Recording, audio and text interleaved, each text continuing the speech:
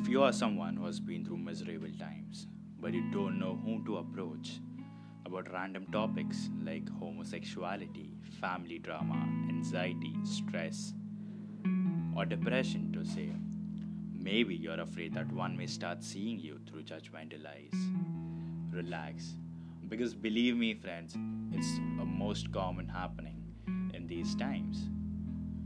If you're really curious to know how to cope up with these things, then you must stay tuned on Batcheet because the guest which I'll be having here, they have had their ups and downs. They have gone through the same situation just like yours. See you until my episode comes out.